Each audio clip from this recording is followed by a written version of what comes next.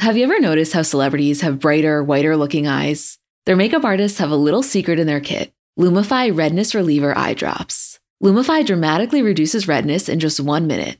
It literally happens right before your eyes to help them look brighter, whiter, and more awake for up to 8 hours. No wonder it's so loved by influencers, celebrities, and makeup artists, and has over 6,000 5-star reviews on Amazon. Lumify is also the #1 eye doctor recommended redness reliever eye drop, and it's FDA approved. No bleach, no dyes, plus it's made by the eye care experts at Bausch & Lomb. So whether you're on set, on a date, or running on just a few hours of sleep, you can have eyes that look brighter and whiter with Lumify eye drops. When you try it, you'll see that it's what your eyes have been looking for. Check out LumifyEyes.com to learn more.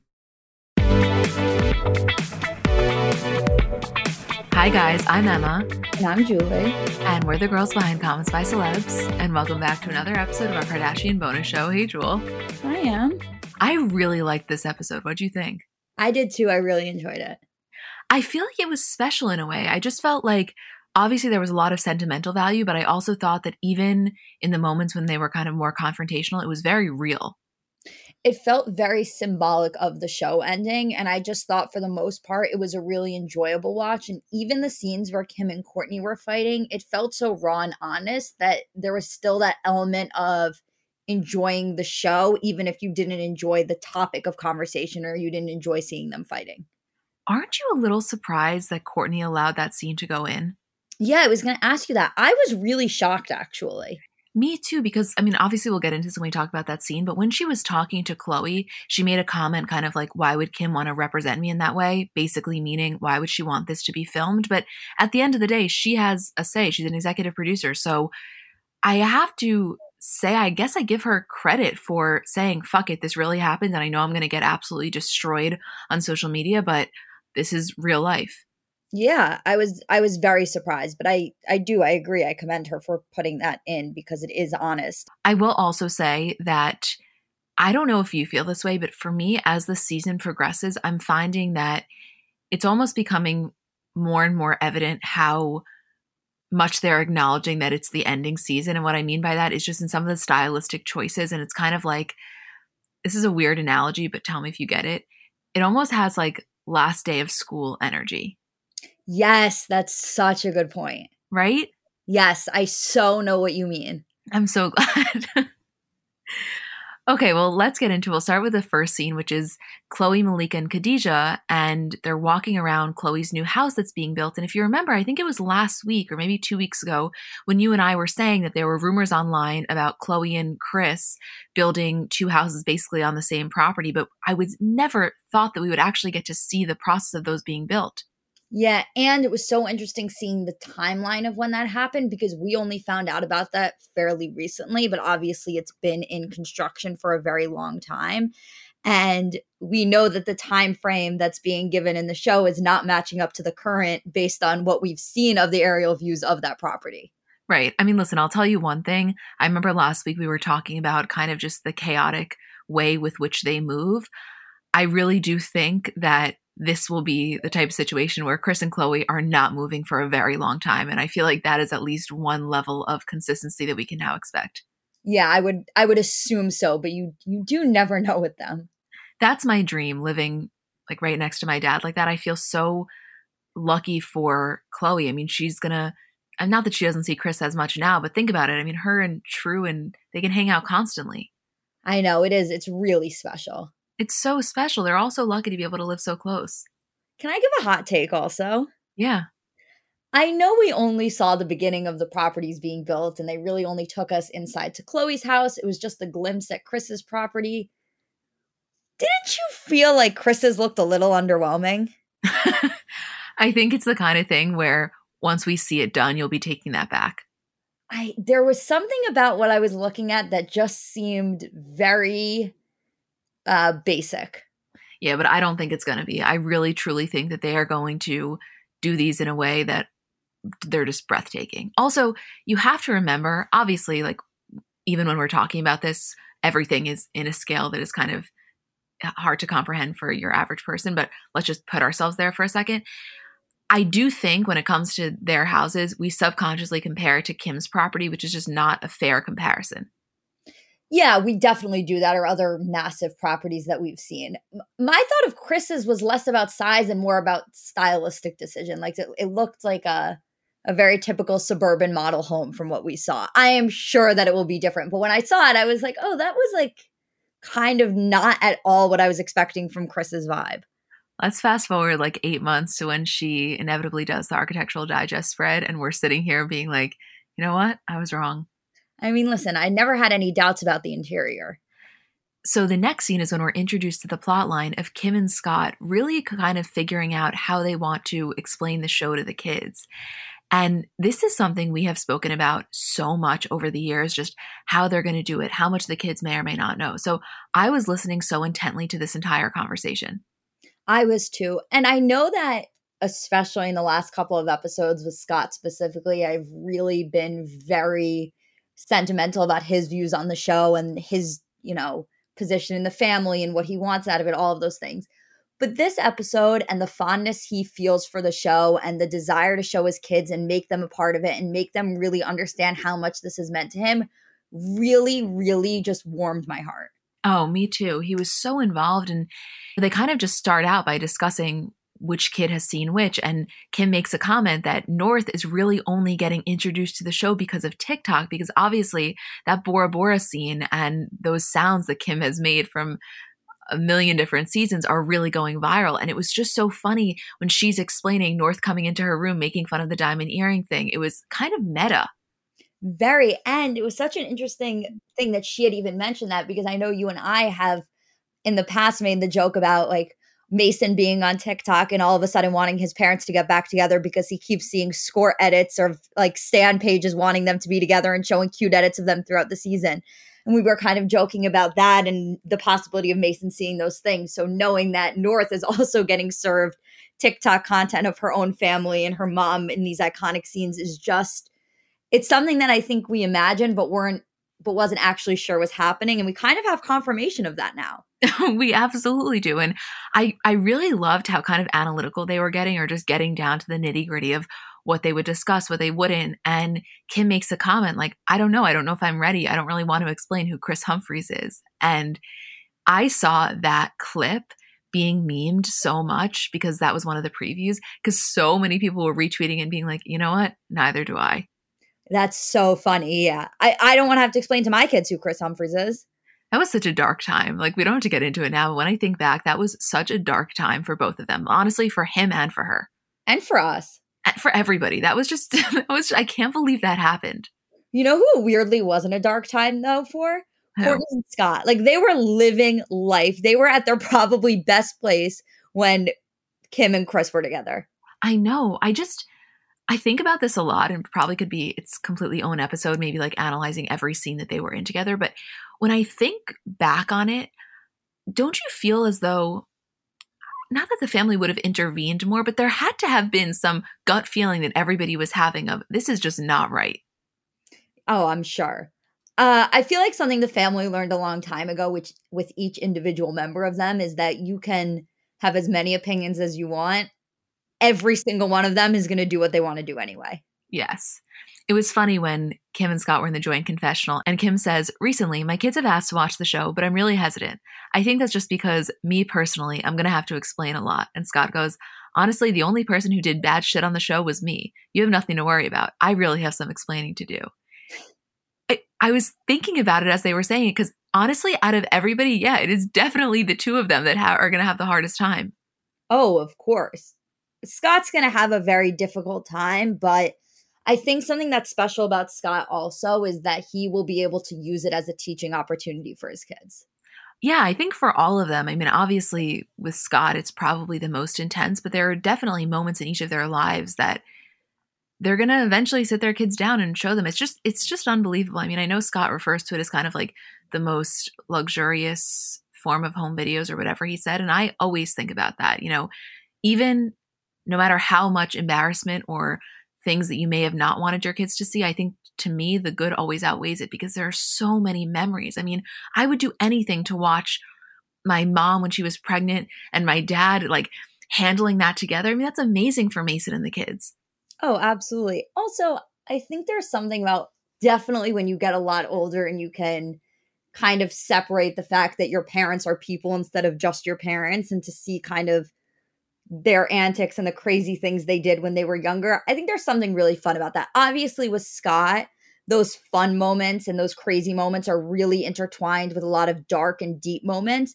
But I think as the kids get older, not only will they be able to understand what was going on at the time in a way that Scott can really teach it and explain it to them, but they can also see some of the ways that like their dad was this fun person that they didn't really get a chance to know that well. Yeah, totally.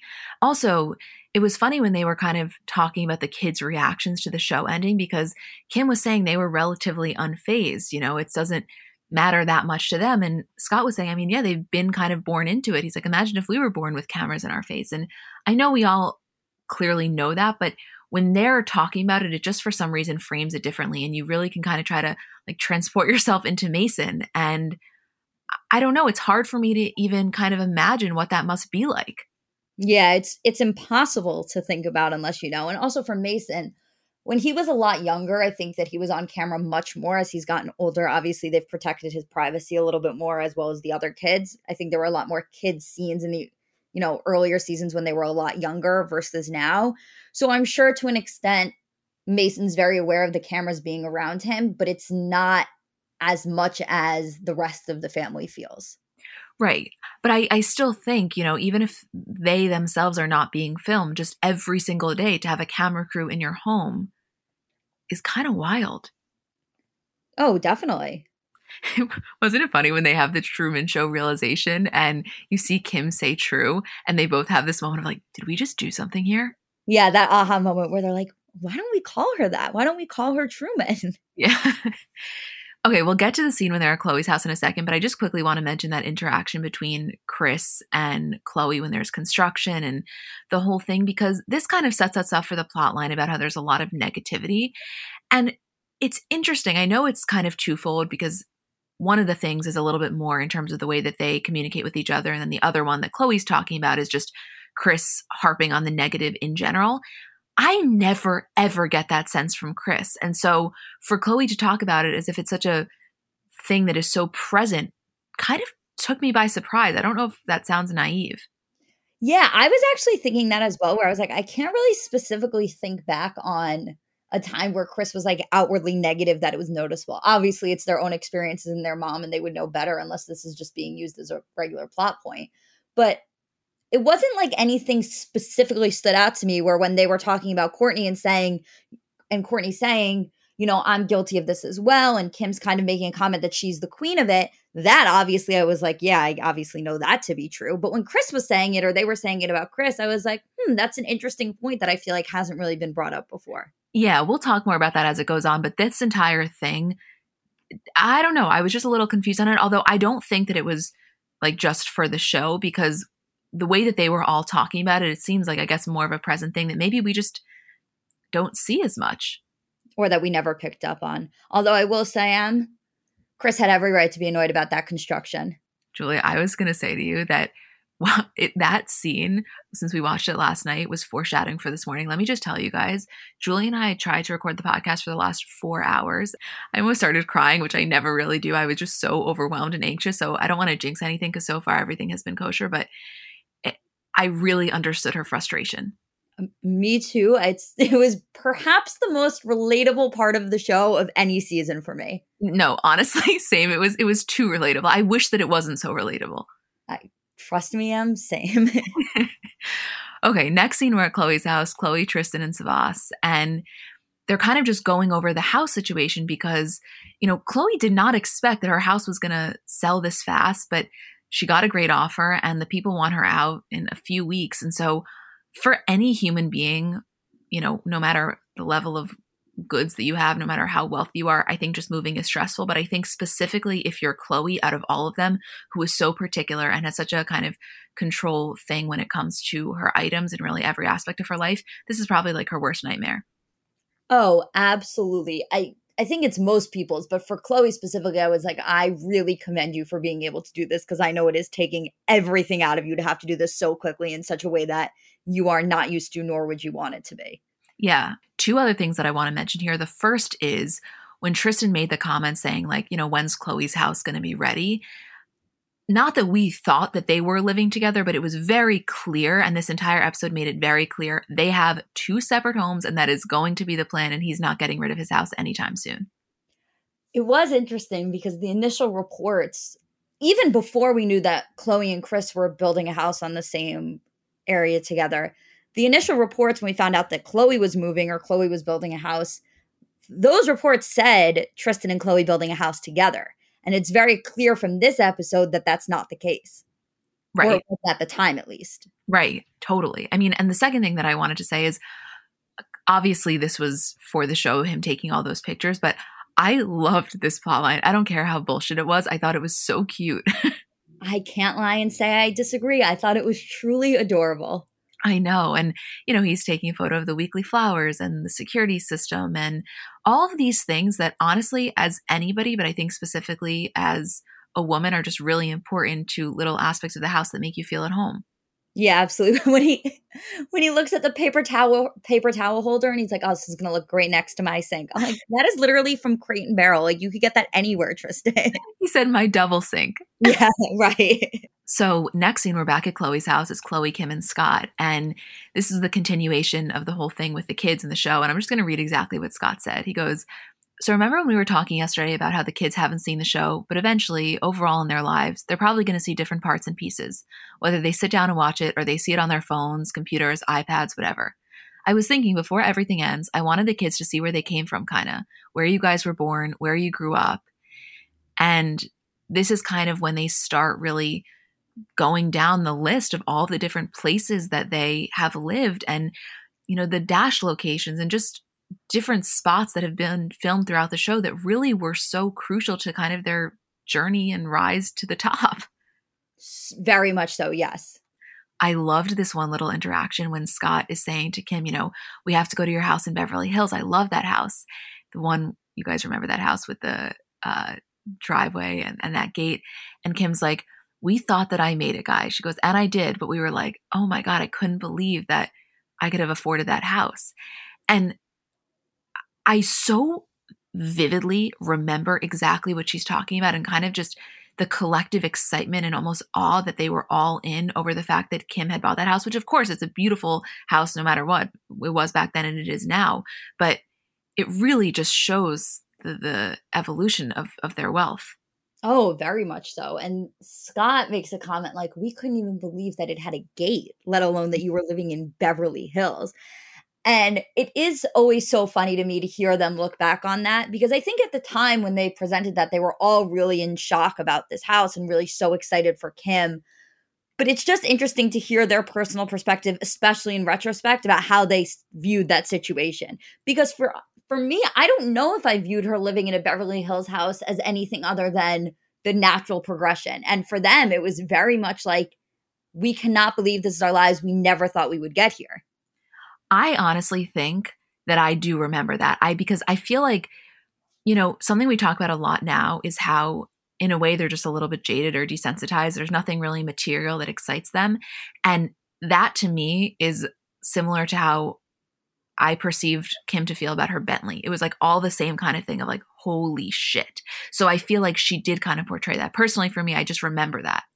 No, I do too. I think for me, I was like, I think sometimes when I watch them be excited about things, because I have the knowledge that I know they're so jaded, even in those earlier seasons where they still were living in a beautiful ranch house in Calabasas and surrounded by so much wealth, and Kim was best friends with Paris Hilton, and you had that knowledge. For me, sometimes when I used to watch them, I would view their excitement about things as being like maybe a little bit for show, just to seem somewhat relatable. Obviously, it was outside of the realm of relatability for the average person. But to go into a home in Beverly Hills and have that house and, to feign excitement about it as if you can't believe it, to me, sometimes it felt a little bit for show to make people seem like, oh yeah, we really can't believe it. Even though for a second you were like, yes, you can. You've done so much. You're so rich. You're so present. You're everywhere. You have this massive reality show. So to hear them talk about it in retrospect is like, no, it really wasn't feigned excitement. It was real, genuine disbelief. Was so interesting for me to hear. Yeah. And honestly, I think a lot of that comes from the fact that Kim was just taken so not seriously in the early days. Like, really, I mean, she was such a joke. And so the fact that she pushed through that time and was able to monetize it clearly into something huge, I just am glad that we've been along for the ride. I'm very glad that we've been along for the ride.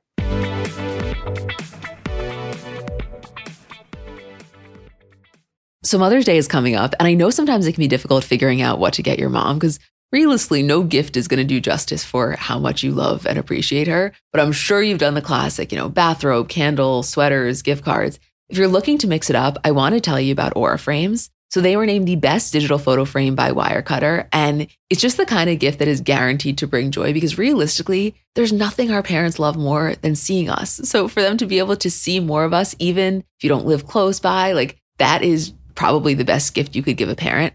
They're Wi-Fi connected. They come with unlimited storage, so you can share as many photos as you want from your phone to your mom's frame. And it's easy to set up. It takes about 2 minutes to set up a frame using the Aura app. We have one in my kitchen, and every time my dad comes down for breakfast, it just makes him so happy. There's pictures of me and my parents when I was little, pictures of my grandparents. I think as a parent, you never get sick of that. And it's just the kind of gift I know she will love. Right now, Aura has a great deal for Mother's Day. Listeners can save on the perfect gift by visiting auraframes.com to get $30 off plus free shipping on their best-selling frame. That's auraframes.com. Use code CBC at checkout to save. Terms and conditions apply.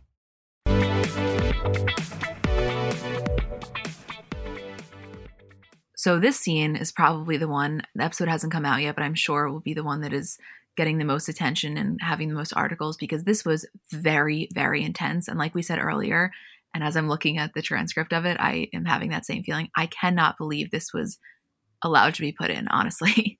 I really can't either.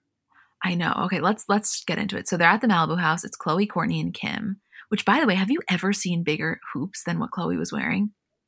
Chloe and her hoops.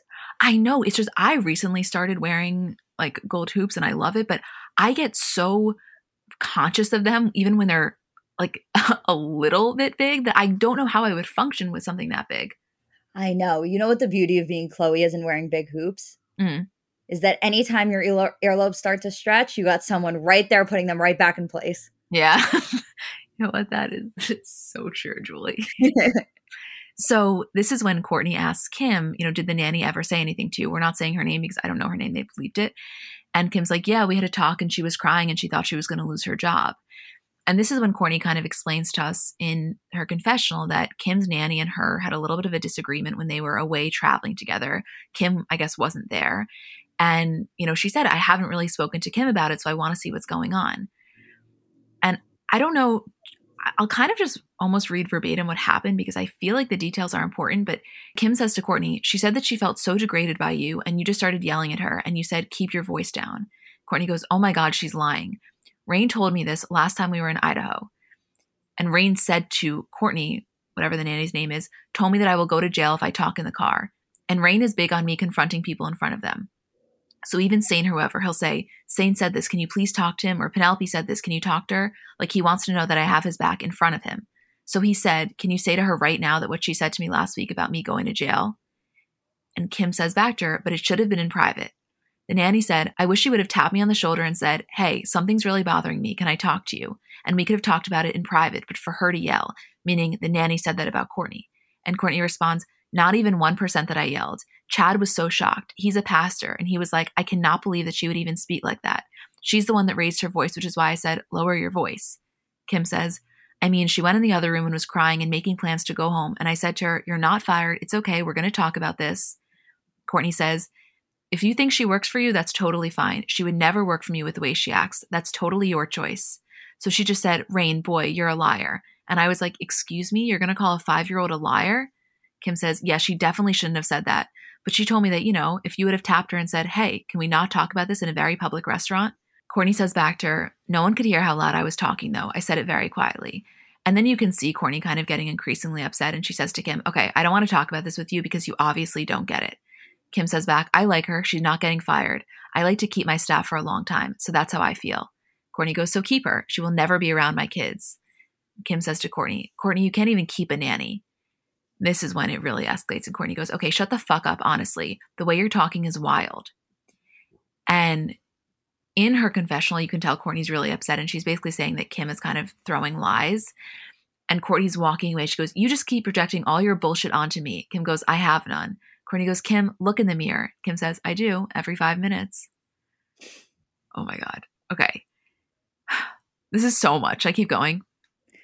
Do you want to discuss this first part and then we'll get into the second because they feel like two separate topics? Yeah, let's do that. You go first. First of all, that "Kim, I look in the mirror every 5 minutes" line was just so great. That's going to be one that's going to be iconic for years to come. I think so too.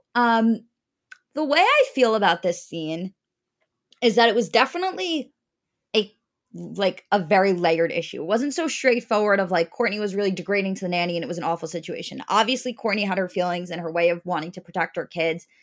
And we weren't there, but Kourtney probably went about it a wrong way, in a way that she thought was protective of her children, especially Rain, who, according to Kourtney, is very big on things being said in front of him, which is very advanced for his age. And I think we can understand that Kourtney, as a parent, would want to honor what Rain's wishes are, especially when he's showing his emotions in a way that she wants him to feel protected. And I completely understand that. I think the fact of the matter here is that I think Kourtney, from what we've seen, doesn't always have the ability to acknowledge when she's speaking to somebody in a way that is degrading and is wrong and isn't right, especially when it comes to her perceived protection of her children.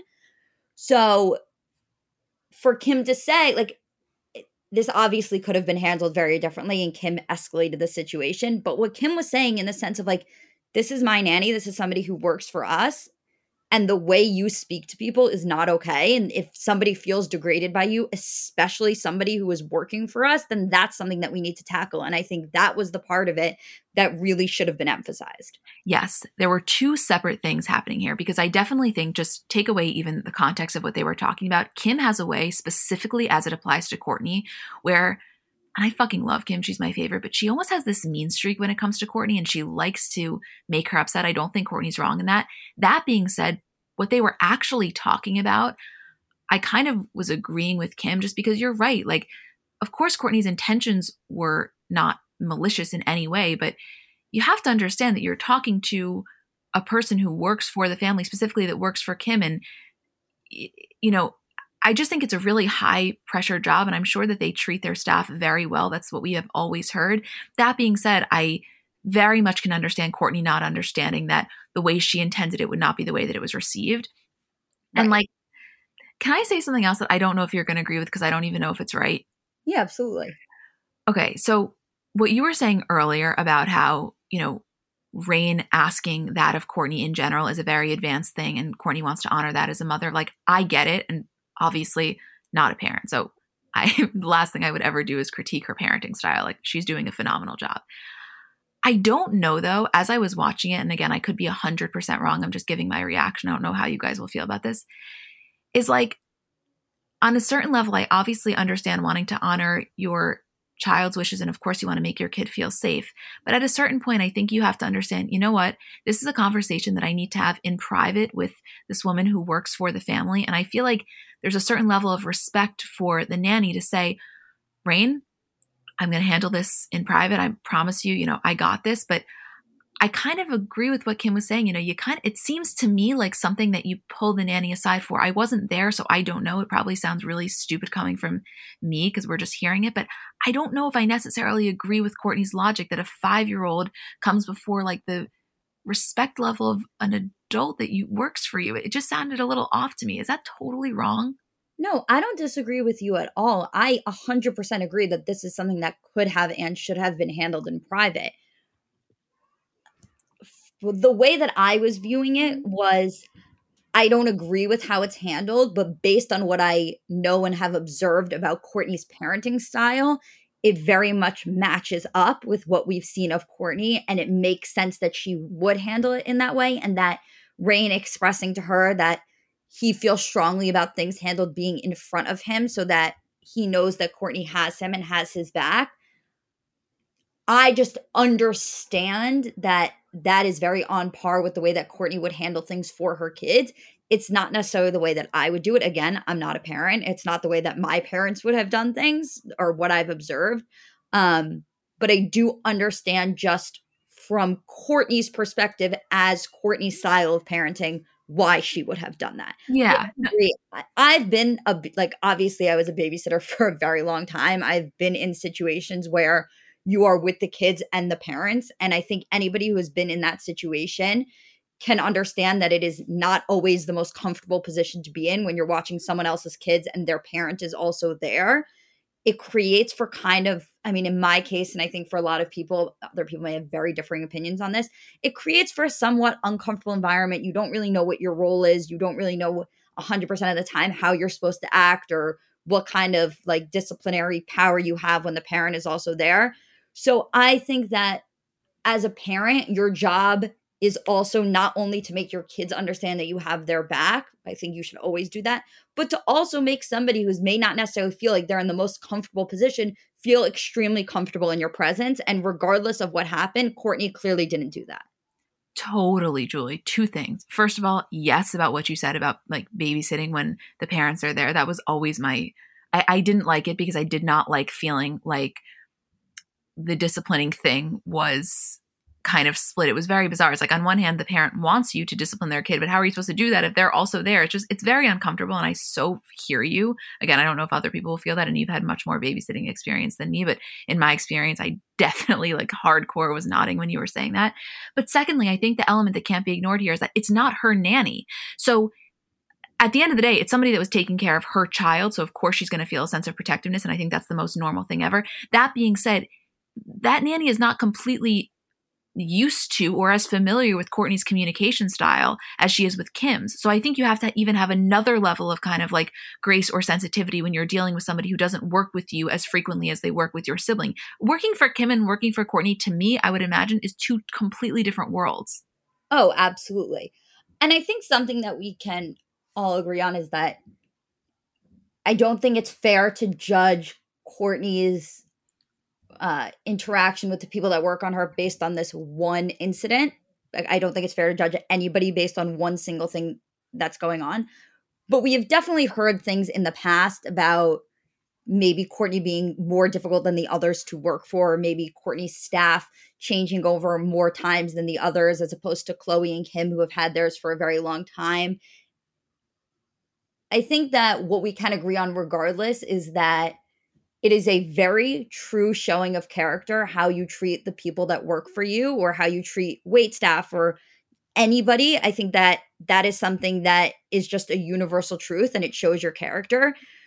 So I can't say for certain that Kourtney's character is being shown in this situation, but I think that it would be impossible to ignore the fact that when Kim said you can't keep a nanny or you can't keep a staff member, it was a larger picture being painted there. Yeah, but the thing is, because obviously I like so agree, it's like the biggest testament to one's character.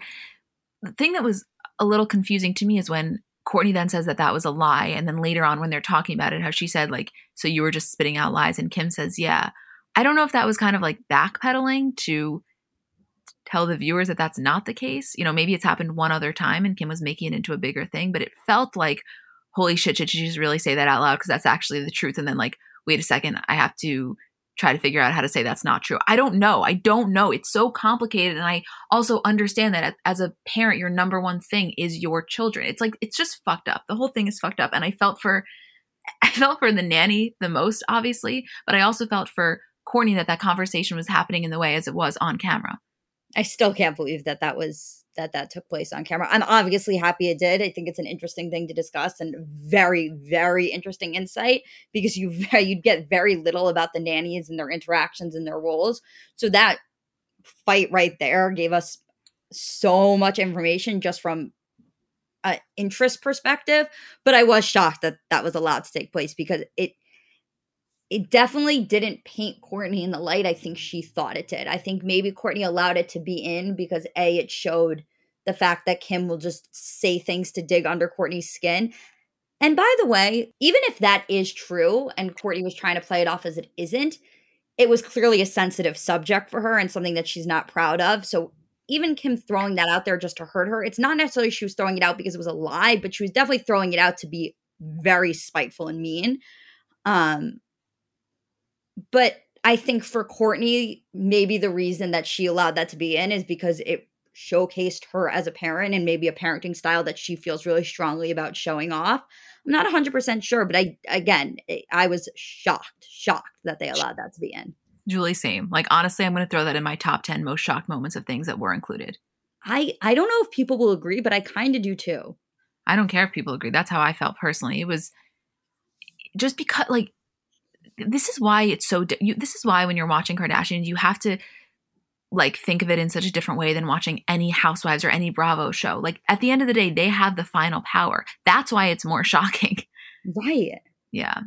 So anyway, going back, when Kourtney goes away and Khloe kind of goes to check on her, Khloe is saying in her confessional that 90% of these fights escalate because they start throwing insults back at each other, getting negative, and just that, like, there's this heavy, disgusting negative energy and it's infects everyone. And so Kourtney's crying in the bathroom. Khloe goes to check on her and Kourtney's saying, like, it's fucked up. She's the person that uses shit against you.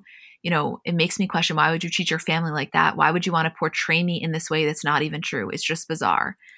And they're all now, I mean, Kourtney and Khloe, both together and separately in their confessional, are acknowledging that there's a lot of negativity. And again, I just want to make the point, I always knew that to be the case between Kim and Kourtney, but the fact that they're all making it out to be as if it's this thing that's looming in the family is not something I necessarily thought was running as rampant as they made it out to be. So I was like, oh shit.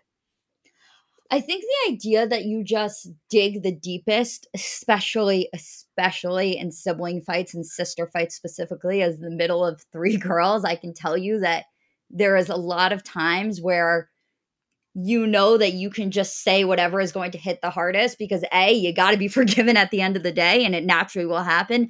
And B, that boundary that you have when you're speaking to other people that aren't your siblings stops you from saying most things when you're in a fight. It's like that voice in your head pops in when you're talking to somebody who isn't your sibling where you say, like, okay, can't say that. That's too far. I find oftentimes this is such a universal thing that when you're fighting with your sisters or you're fighting with your siblings, that voice goes away because you know you have free reign to kind of throw out whatever you want and there won't be really lasting consequences for the most part, depending on your relationship with your siblings. So what they were experiencing and what they were saying was obviously very specific to the way they fight, but was also very universal at the same time. Right. I mean, I'm an only child. I can't relate to that, but I hear what you're saying and I've definitely been around it enough. For me, it was like, in addition to just the sibling dynamic, I felt like they were hinting at a level of negativity that was just there in general. I mean, they even discussed it with Kris. And so it's just, I don't know. It seems like maybe it was heightened now more than ever. And I wonder if that's just because a bigger life, bigger problems, you know, when they had less and there were less nannies and less staff and less security and less things, maybe the fights weren't as intense. And I don't know. Yeah, I don't know either, but I definitely think in recent seasons we've seen maybe their fights intensify, but fights have always been a thing that they've had. It's definitely been a part of the show. So I think that in terms of the negativity that they're talking about, maybe it's not general negativity as we would view it, but it's just in the way that they interact with each other, where sometimes they'll just throw things out and a lot of times it escalates into a fight and a lot of times they just let it go so it won't, but they're obviously upset. I wouldn't say they're negative people. I don't think they have a very negative view of the world. That's not a way that I would describe them, but definitely in their interactions with each other, they dig very deep and they hit where it hurts the most. And that's the negativity I think they're talking about. Yeah, no, definitely.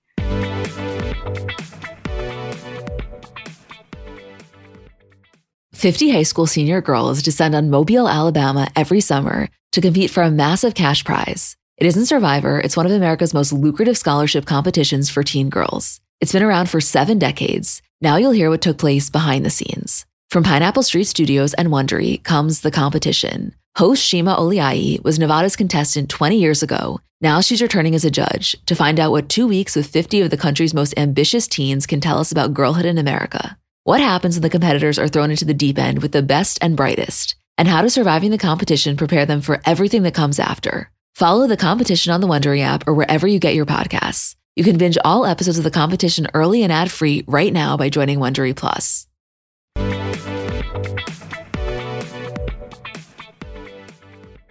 This next scene when Scott takes Penelope, Mason, and Rain, and Kim takes North and Saint to the condo that Kourtney and Scott, had Mason and lived in, I know that the kids were completely unimpressed and really didn't understand the gravity of it, which I very much, can get there too young. But for me, I felt like Kim and Scott in that moment. I was like, holy shit, this is surreal being back here.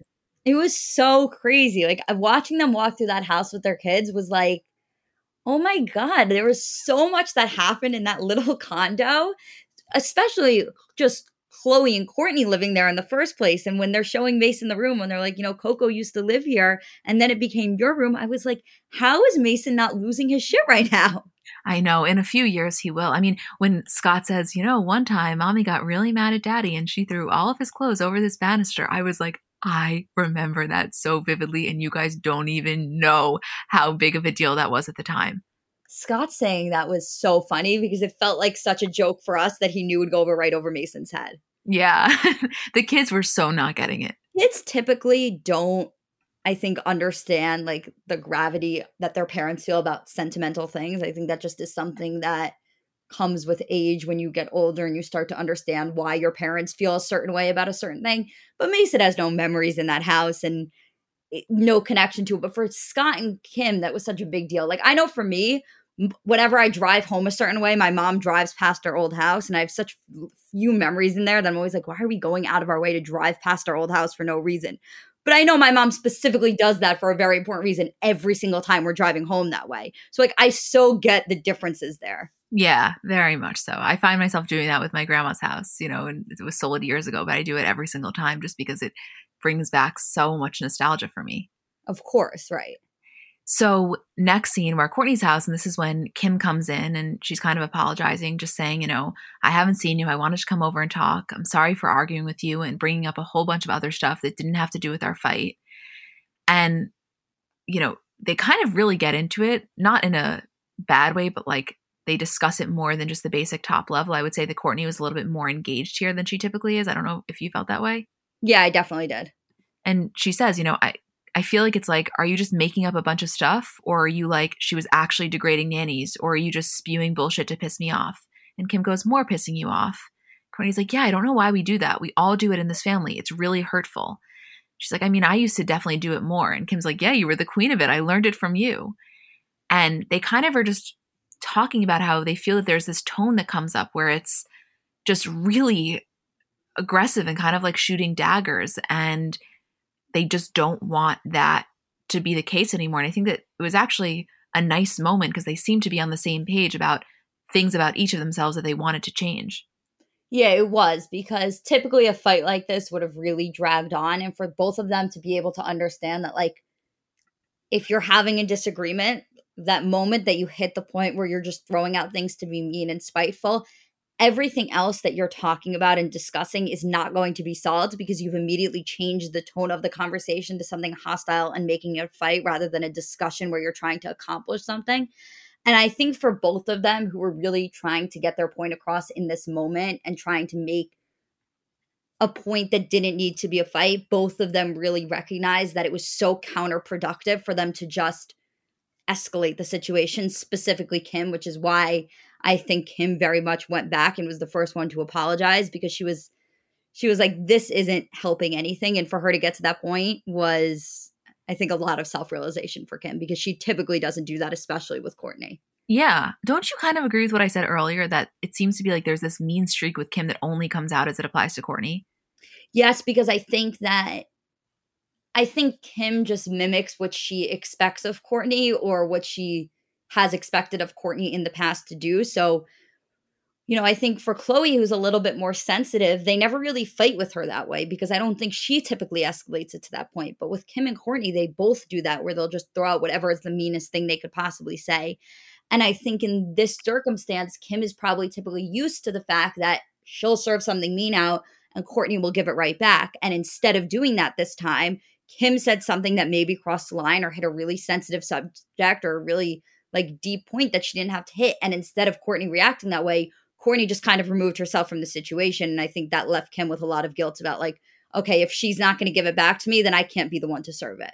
Yeah, that's exactly what happened. Exactly what happened. Right. Anyway, we're at Khloe's house, just really quickly only mentioning this scene because, she's FaceTiming Kris and just showing her the house cleaned out. And this was kind of the first house that she bought on her own. And I wouldn't say that I, like, as a viewer, feel necessarily connected to Khloé's house. There are definitely houses that I would feel like I know better than hers. I know that's a weird thing to say, but just through the show. But you could tell that it was kind of emotional for her, which is very understandable. Oh, that's interesting because I feel very connected to Khloé's house. Really, you do? Yes, very much so. I think that, well, first of all, she's been in that house for a very long time. Most of the other ones, there's like a very high turnover rate with houses, although Kourtney's been there for a very long time too. But I think so many of the Keeping Up with the Kardashians scenes have taken place specifically at Khloé's, especially her backyard. I think we know the layout and the ins and outs of that house better than the other houses because of the amount of filming that's taken place. And we just recently watched her go through this whole renovation where she changed so many things about the house. So to watch her sell it, I was like, oh, I really very much feel what she's going through with this house. It feels more sentimental to me than the others. Obviously, like, it's not as sentimental as, say, Chris's old house or the original Calabasas Ranch. But I think that Khloé's house is definitely one of the center points of that franchise. Yeah, I guess that's true. I know I vicariously understood the sentiment. For me, it was more, I guess I'm just comparing everything, honestly, to Chris's old house that Rob lives in and the Calabasas. Like, to me, those will forever be the number two. And then, honestly, Kourtney's backyard, for some reason, I just think about a lot. I love Kourtney's backyard. Like, even Kim, she's had this house for a while now. There's no like attachment there. It's just it's too sterile for me to feel that sense of warmth when I think of it. Yeah, but Khloé's house feels warm to me. It does feel warm. It does feel warm. Aside from, I fucking hate those floors. I hate like that dark black lacquer, whatever you call it. Lacquer floors. Yeah, I do too. It's not my taste. Also, it's so shocking to me that she has those because she's so clean and like hates any sort of a mess. And those floors show everything. Every scuff.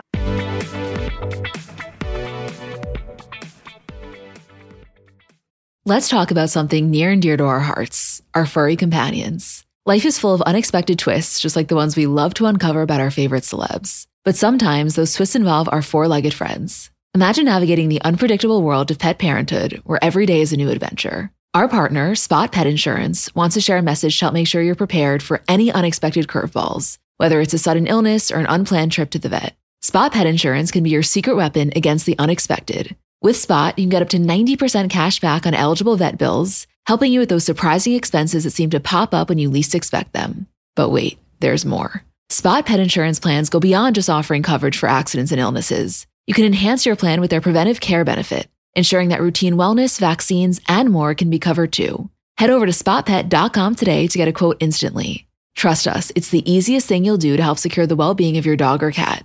Visit www.spotpet.com today. Paid ad from Spot Pet Insurance. Waiting periods, annual deductible, coinsurance, benefit limits, and exclusions may apply. For all terms, visit spotpetins.com/sample-policy. Insurance plans are underwritten by either Independence American Insurance Company or United States Fire Insurance Company and produced by Spot Pet Insurance Services, LLC.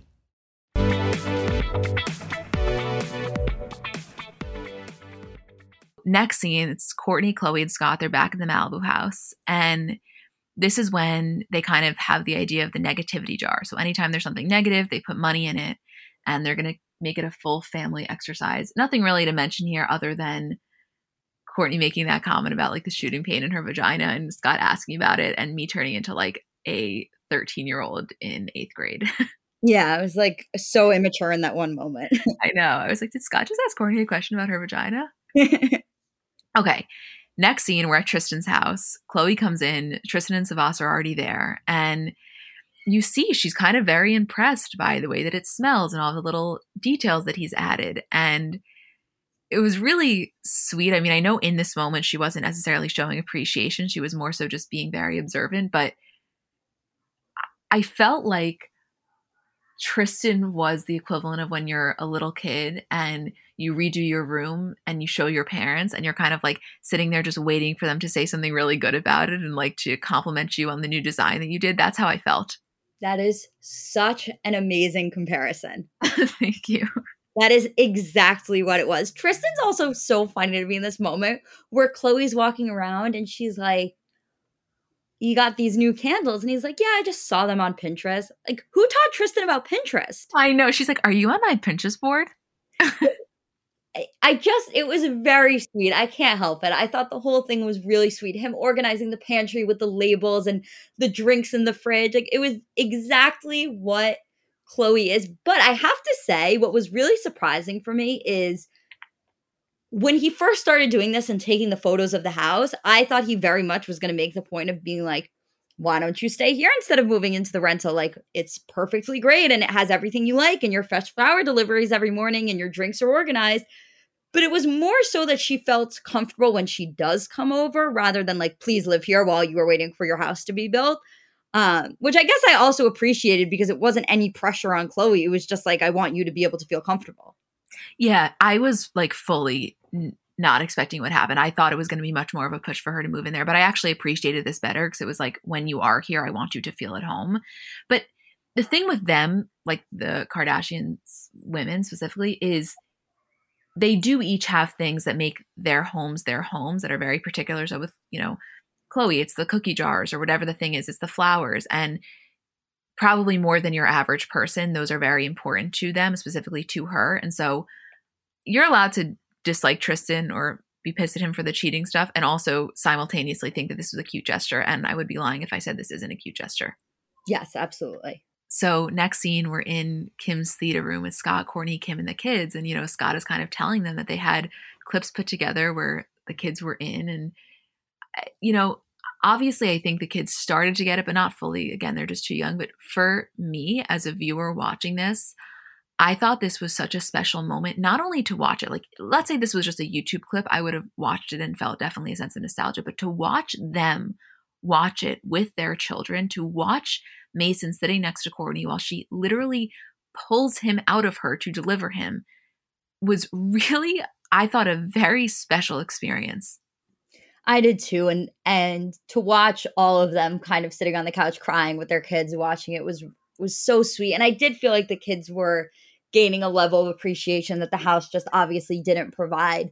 And I think as a kid, especially when you're a really young kid, to view yourself as a baby or view your siblings as a baby is a very crazy experience. And I'm sure they've seen a bunch of home videos and home tapes, but I think they were really starting to grasp what it was like for their parents to watch this back, especially Kourtney sitting there crying and Penelope's asking her why she's crying. And Kourtney's like, why are you crying? She's like, I'm not crying. My eyes are watering because it's so gross because they're watching the scenes where they're giving birth to Mason and Penelope and North. And it was just so sentimental and so sweet. And to watch Scott in those scenes where him and the kids are babies. And it was just, I was so happy to be able to see them do this with their kids. It was really special. I so agree with you. It was a really beautiful moment. And I just think no matter who the family is, any family that you watch for 20 seasons that let you into their lives in as deep of a way that they have, you just feel a sense of connection. And it was very cool, honestly, to feel like you were there for those things. You're not seeing these videos for the first time. You remember that and you're excited to watch Mason watch it because you remember watching it when you were, younger. Yeah, absolutely. I have to say my mom recently put all of our home videos online and she has them all on this one app, and to be able to have those is the most special thing in the entire world. And as they get older and older, they're obviously going to appreciate that more. Plus the fact that on top of that, it is just an iconic show that was shot in the highest production value of any home video ever. It's just, I'm so happy for them that they're able to have that. As happy as I am for their parents to have that, for the kids, it's so special too, because they're obviously not going to have any memories of these things. Right. Totally. So next scene, we're at Tristan's house. I think I accidentally skipped this scene earlier. It wasn't that important, but just the one where Tristan and Kim were kind of talking and he was just explaining the changes that he made and how Khloe wasn't necessarily warming up to it. And, it was kind of funny. And you see Kim in her confessional basically saying Tristan just tries so hard and she just wants, I think, Khloe to acknowledge it a little bit more. So that one little dynamic, again, I think I accidentally skipped it, but it was just kind of fun to watch because we know that I think out of everyone, Tristan finds the most safety in Kim as it applies to talking about things with Khloe. Yeah, absolutely. I so agree. But anyway, they're there and, he's saying to Khloe, hopefully I didn't offend you by copying a lot of your ideas. I just wanted to make sure you felt comfortable for you and true. And Chloe's like, no, I'm sorry if I came off that I was annoyed. I'm not. It was just cute. I was just kind of confused. And it was sweet when they were in their confessional. And when she was saying in their joint confessional, you know, Tristan is so sweet and thoughtful and doing all these things to make me comfortable, I was like, it was kind of like when they say at a wedding when the bride walks down the aisle and everybody looks at the groom. I was just looking at Tristan because I felt like he was beaming. Like there's no time that I feel he's happier than when they're on camera and Chloe is outwardly praising him. Yeah, I so agree. Also, one quick thing that I picked up on that I'm not sure if it's right or if you even picked up on it, but at the very end of Tristan's confessional, when he says like, we're a team, I got you, and he puts his head on her shoulder and she goes, oh, was that the exact same confessional that they used twice, or did he just happen to say the exact same thing and put his head on her shoulder in the exact same way and her react the same way? So interesting now that you say it. Because that is exactly what happened when they were having the surrogate conversation. Yeah. I don't know. That's a really good point that I wish I looked up. It was very similar. I mean, listen, we know that they shoot the confessionals, you know, a bunch of different episodes confessionals the same day, obviously. So it's very possible, but it could have happened twice. I don't know. I'm sure somebody's going to now go watch it. We can't watch it because we're recording, but that's an interesting point. I'm so curious if they just use the exact same thing twice. I feel like they wouldn't, but also I have no idea. Can somebody report back? I definitely have never noticed them doing that in the past. It was the first time that I ever was like, oh, that's really very interesting and very exactly the same as what has already happened. It totally could be. Oh, please somebody go watch it back. I'm sure we will too, but that's just, we can't do it in this episode. Anything else you want to mention? Wait, Julie, I have to say something. Today really turned around. Like this morning, I was literally on the verge of tears because we were trying for hours. And then once we started, I was like, holy shit, this is such a good episode to talk about. It really turned around. And now that we've gotten to the point where no matter what happens, we have already recorded the entire episode and I have full faith that it will upload and save and we will be okay. I was not having it this morning. And I was like, and the only reason that I wasn't like fully freaking out or fully like just overwhelmingly stressed is because I was like, wait, I can't be because she's also equally as overwhelmingly stressed. But thank God is all I'll say. I know. Thank God. Well, I think also for you, you're like, you know that I had to do 2 more segments of Bravo. So it's Right. like if it fucks up for this one, then I'm really fucked. But yeah, this just turns around. It can't be a coincidence that everything started to turn around the second I started drinking the cold brew with a shot of espresso. That had to have helped. I would agree, yes. Julie and I turn into, I don't even know what happens when these things go wrong. We just really get in our heads. It turns dark. It turns very dark, and I knew today it was specifically dark for you is because typically I'm the one that's really like, you can hear it in my voice and you're like, it's okay, we're going to figure it out. And today there was no attempt at calming me down. It was just like, what the fuck do we do? I know. I sent Julie a voice note. This is the last thing I'll say on the episode. I sent Julie a voice note when I was walking up the stairs, and I as I was sending it to you, it was like probably 80% to calm myself down. And I was like, okay, I'm walking up the stairs. So far, there is not a sound. I'm going to say a prayer to the universe that the Wi-Fi will be okay, that Zen will be okay. And like, I just was sending it to you and really talking myself through it. And we just said a prayer together. And thankfully, everything is okay in this moment. Thankfully. Yeah. Well, anyway, guys, we love you so much. Isabel and I will see you tomorrow. God willing, this fucking Bravo thing works. And Julie and I will see you on Monday. I hope you have the best weekend. I'm so glad that we did this episode and love you guys to pieces. Thank you for listening. Oh, wait, did you end it? No. Okay, one other thing. Don't forget that every episode for the rest of this month, we're putting in 3 AAPI-owned businesses. So make sure to check those out. They will be in the description of this episode. Okay, love you guys.